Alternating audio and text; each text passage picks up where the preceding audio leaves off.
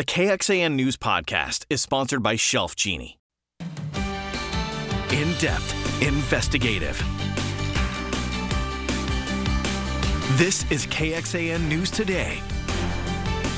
Hey everyone, take a look at this time lapse of our Austonia camera capturing the clouds and the storms. Beautiful shot moving over downtown Austin.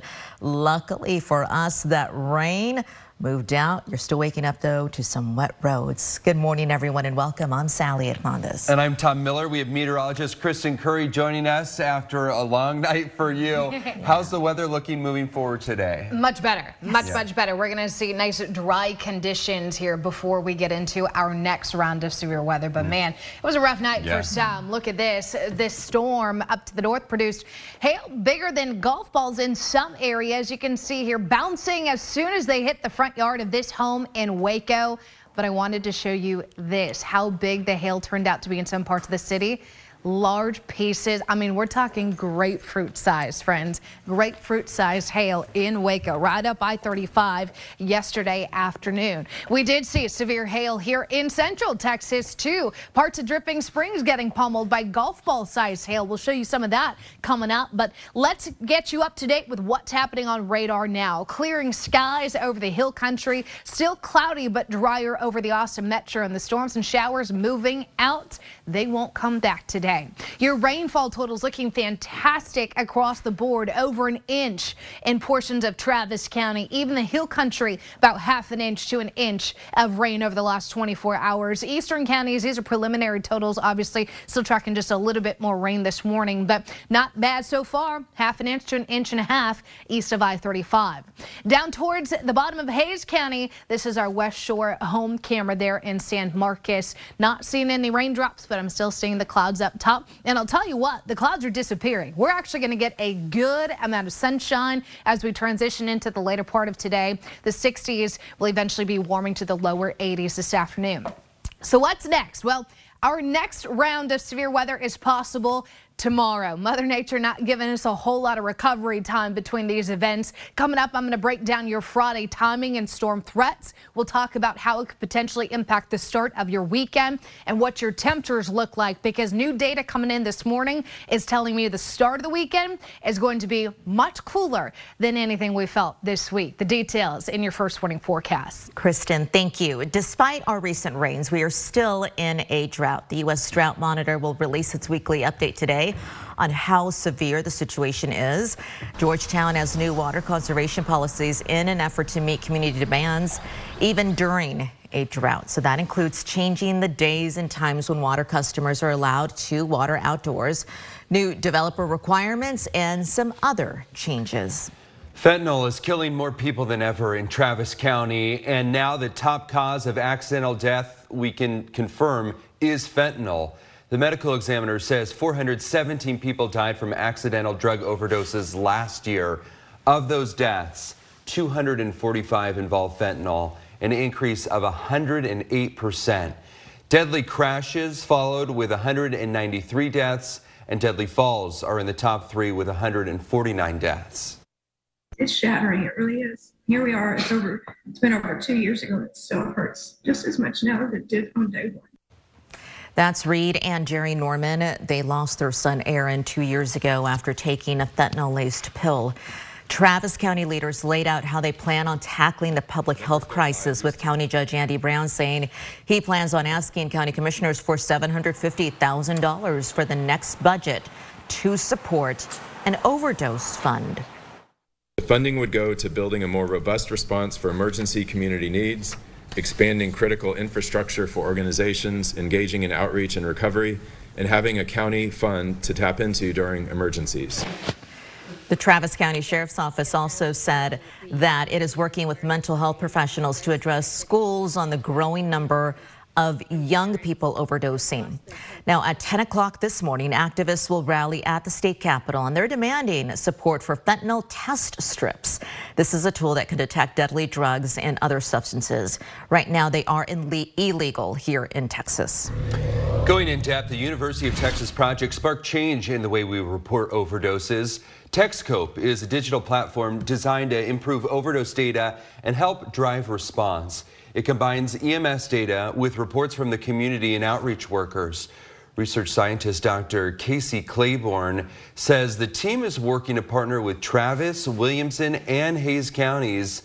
Eventually, it wants to expand across the state. It's truly the community coming together to track overdoses, but more so to give the community a voice so that we know how to better target our resources for naloxone, for example, for all of our outreach efforts. We can have a more equitable distribution of our resources. TexCope also offers mental health services and some information on how to respond to overdose and substance abuse treatment, also prevention efforts. There may be another candidate for the White House in 2024. NBC News is reporting Florida Governor Ron DeSantis is now planning on entering the presidential race in mid-May. Really no surprise, but it could be the official announcement soon. DeSantis has long been viewed as Trump's strongest Republican challenger in 2024.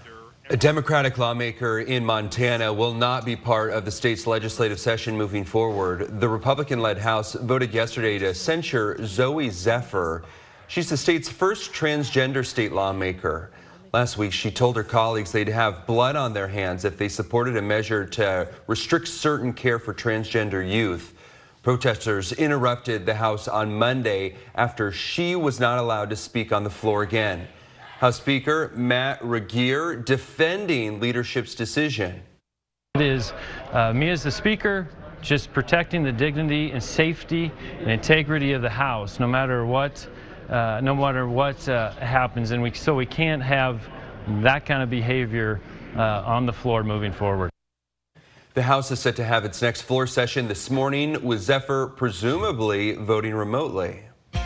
2 weeks after a Louisville bank shooting, coming up, the exclusive interview with NBC on the gunman's family response to that attack. And a woman rescued from the local sewers. She told witnesses about how she got there. Good morning, San Marcos. A live look at that beautiful city as we get up on this Thursday, April the 27th. Well, 2 weeks ago in Louisville, a 25-year-old man shot and killed 5 co-workers at the bank where he used to work shortly after police entered and killed him. His family said that while their son had mental health challenges, they did not see these warning signs. Now his parents are coming forward to share their message to the victims and the questions they still have. It's an exclusive interview with the Today Show's Savannah Guthrie. If you had a chance to say something to the families, what would you want to say? We are so sorry. We are heartbroken. We wish we could undo it, but we know we can't. You can watch that full interview coming up later on today. The U.S. Department of Justice continues to search for answers in the Uvalde mass shooting. The Associate Attorney General met with the community yesterday to talk about the department's review, went to the city of Uvalde and talked about it. Officials are pledging to make it publicly available in the next few months about what's happening or what they plan to do. The Justice Department also told families more resources would be available to help the community as it reaches that 1-year mark of the shooting. 19 children, 2 teachers were killed at Robb Elementary School on May 24th of last year. The NFL draft starts today, and the prospect from Austin that we've got our eye on. Mail thieves stealing from several areas in Austin. How a city council member is planning to take action. This KXAN News podcast is brought to you by Shelf Genie. I'm Rosie Newberry from KXAN Studio 512. Considering replacing your kitchen cabinets? Struggling to find or reach things? Go to shelfgenie.com/Austin. Shelf Genie designs custom pull-out shelves for your existing cabinets, adding convenience and value to the most used room in your home. Shelf Genie custom pull-out shelves, everything in reach. Good morning, everyone. A live look from the Austonian camera that we have high above the ground overlooking downtown Austin.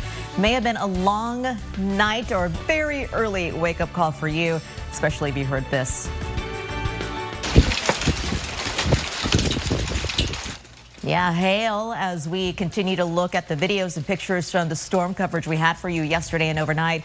Video from the hail in Dripping Springs, pounding homes yesterday in the evening. Thank you to that photo that we got from one of our viewers of how big it got in some places, up to 2 inches, it looks like, with that ruler. If you are a football fan, it's a big day. The NFL draft is kicking off in Kansas City today. You know, we got some eyes out there. The NFL draft prospects have enjoyed the sights and the sounds of the city before the big day. One specific player that we have our eye on is a former Longhorn, Bijan Robinson. Just enjoy every single moment, man, and don't take nothing for granted. You know, smile through the whole process because, you know, I'm just such a positive guy. Yeah, no kidding. He is considered to be one of the top prospects in this year's draft. NBC is outside the main stage in Kansas City this morning on Today, where fans across the country are anxiously awaiting how the top of this year's draft will shake out.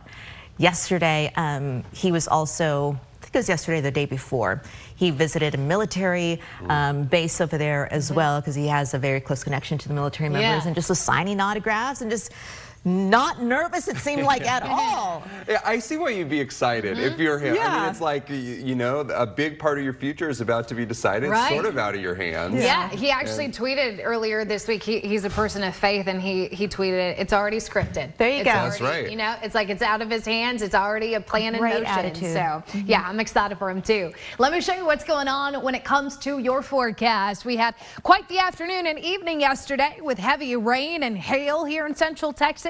You'll notice those storms and showers, though, they are on their way out, and they will not come back today. We're going to see actually a good amount of sunshine once we pass the lunch hour. Your temperatures this morning running a little cool. We're in those lower 60s this morning, about 5 to 10 degrees cooler than what we had yesterday, but I still think it's going to be a nice day. The storm chances will get in here tomorrow, though. That's going to be the focus, is the fact that enjoy today's break. Enjoy the sunshine, enjoy those nice warm temperatures, but don't let your guard down, because despite the fact that there's only a 10% chance of a couple spot showers lingering in our eastern counties this morning, we are not done with the active weather. So let me show you what to expect over the next 48 hours. Rain clears. By the time we hit lunch, nothing but sunshine. It's going to be a mostly sunny and warm day today. Overnight into tomorrow morning, we stay with the clear skies, but watch how quickly our weather turns as we get into Friday noon and evening. This is yet another cold front. This will bring another severe storm threat to Central Texas, our third of the week. It moves pretty quickly, so it's not going to last as long, but we need to be on the lookout for some strong winds, hail, and even that isolated tornado threat tomorrow. So this is your Friday. It's a 2 out of 5 risk in most counties, even a 3 out of 5 risk kind of clipping Lampasas and Burnett County tomorrow. Top concern continues to be large hail. We have had pretty big troubles with this over the last couple of weeks. Hail seems to be the dominant force this spring, but yet again, we're going to be watching for not only hail, but big hail. That's what those black lines tell me. Very large hail, up to about egg size possible, 60+ mile/hour winds, and yes, there will be an isolated tornado threat too tomorrow. It's a low flooding risk. I'm seeing 1 out of 4 in most counties, but this is good rainfall, friends, falling from these storms. We have an additional ½ inch to about 2 inches of rain expected between now and the start of the weekend. Speaking of which, how will this impact your weekend? Well, looking at some of the newest data this morning, the cold front actually sped up, so it looks to be more of a Friday evening, nighttime weather maker and less of a Saturday weather maker. So I've lowered your rain chances slightly on Saturday. I think it'll be pretty dodgy Saturday morning with some leftover rain. Your Saturday afternoon is trending drier. But look at the temperatures. We go from 88 degrees tomorrow to the lower 70s on Saturday. Saturday will be noticeably cooler with those winds behind the front, and then we get some much deserved quiet weather Sunday into Monday with plenty of sunshine in those temperatures in those low to mid 80s. Hey, we didn't have any flooding issues yesterday here in Central Texas, but look at this video from Little Falls, Minnesota. This is the Mississippi, the mighty Mississippi River. Look at how strong that current is. Right now, 24 million people are at risk for severe weather and flooding across the country. We'll continue to keep an eye on those issues for our friends nationwide. Thank you, Kristen. And back here in our area, a warning as the storm potential remains high. You don't want to hang out near creeks or sewers. No, first responders in Pflugerville say that they had to rescue a woman whom a witness says was lost in the storm sewer for up to 2 days. Can you imagine? The Travis County Emergency Services Department number 2 said it received a call Tuesday night about a woman stuck in a sewer. Rescuers headed out there. They say that she wandered into the storm sewer and didn't know how to get back out. Other witnesses say that they came upon a drain with a number of people gathered around, and they were talking to the woman inside, who they say was screaming for help. The woman gave them a cell phone number for her mother and added this. She told me she had been in there for 2 days, and she said she was really thirsty. And I asked her how she got in there, and she said she had traveled miles. What in the world? How she got in the sewer system in the first place, of course, is the question, but really not entirely clear to first responders. What a worst case scenario. Health warning for anyone at Zilker Park this past Saturday. Austin Animal Services says a bat tested positive for rabies. It wants to hear now from anyone who may have had direct contact with that bat. It was found on the ground at a tree trunk at the Great Lawn at Zilker Park. Anyone bitten by the animal or a wild animal in general should call 311 and get in contact with Animal Protection. Let's head over to a multi-state search still underway for 3 of 4 escaped inmates from Mississippi. One was seen on surveillance video right here in Texas. Another inmate died after barricading himself in a burning home. Marky Martin breaks down what happened and why police are now apologizing. The manhunt continues for 3 of 4 inmates who escaped the Raymond Detention Center near Jackson, Mississippi, Saturday night. Authorities identifying the men as Casey Grayson, Corey Harrison, Jerry Raines, and 22-year-old Dylan Arrington. The escapees involved doing time for different crimes. Arrington was charged with auto theft and firearm possession. Grayson with grand larceny, possessing a controlled substance and a firearm. Harrison with receiving stolen property, and Raines with auto theft and business burglary. According to the Hinds County Sheriff, officials believe Arrington died inside a burning home during a shootout with police. They also suspect him of shooting a deputy in the leg before the home he was barricaded inside went up in flames. Authorities had warned the public Arrington was considered armed and dangerous, also accusing him of shooting and killing a 61-year-old pastor and stealing his red pickup truck in Jackson. The pastor had pulled over to help Arrington on the side of the road. Investigators say the group had stolen a public works truck and used it to crash through jail gates. Police eventually locating that vehicle abandoned near Houston. Residents from Mississippi to Texas asked to be on the lookout. We've once again been compromised. We are accountable for this. The Hinds County Sheriff apologizing for the public breach, as it's not the first time this facility has had problems.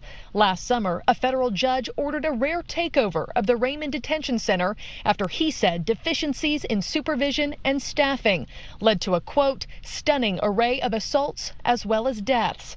7 people died last year while detained there. As the investigation continues, departments like the Leake County Sheriff's Office in Carthage, Mississippi, issuing this warning to locals.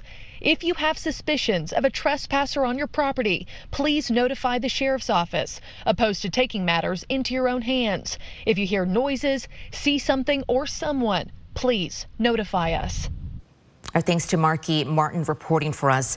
Authorities say the 4 inmates got out through breaches in one of the cells and even the roof. The local sheriff there even saying it's likely they camped out on the roof before fleeing the facility and going their separate ways. This detention center has had reported issues, as you heard before, with the lack of lighting in cells that do not even close properly. Back here in Central Texas, knowing your rights critical when it comes to housing. You bet. Austin's Civil Rights Division is bringing some fair housing issues to light.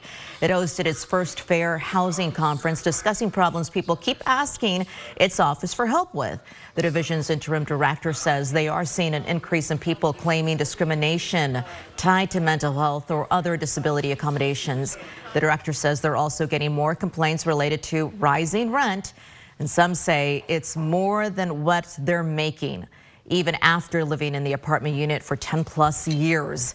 An Army vet and Austin renter is in the similar situation that we just described and went to the conference to get some kind of direction.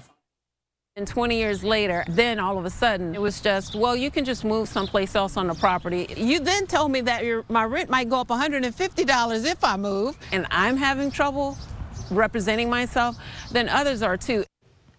There is now a directory with various city departments to help people navigate the fair housing process. Going in depth, just last week, the Austin Housing Authority announced a new grant from the feds to help find people a place to live. Housing and Urban Development awarded more than $550 million in vouchers. This is to provide housing and supportive services. Plans to use those vouchers along with the Ending Community Homelessness Coalition. These will be a priority for people who and families who are homeless, at risk of homelessness, or fleeing domestic violence, sexual assault, stalking, or human trafficking. Thanks for joining KXAN News today. You can also listen to KXAN News Nightly every weekday after 5:30 p.m. for in-depth coverage on what matters most to you.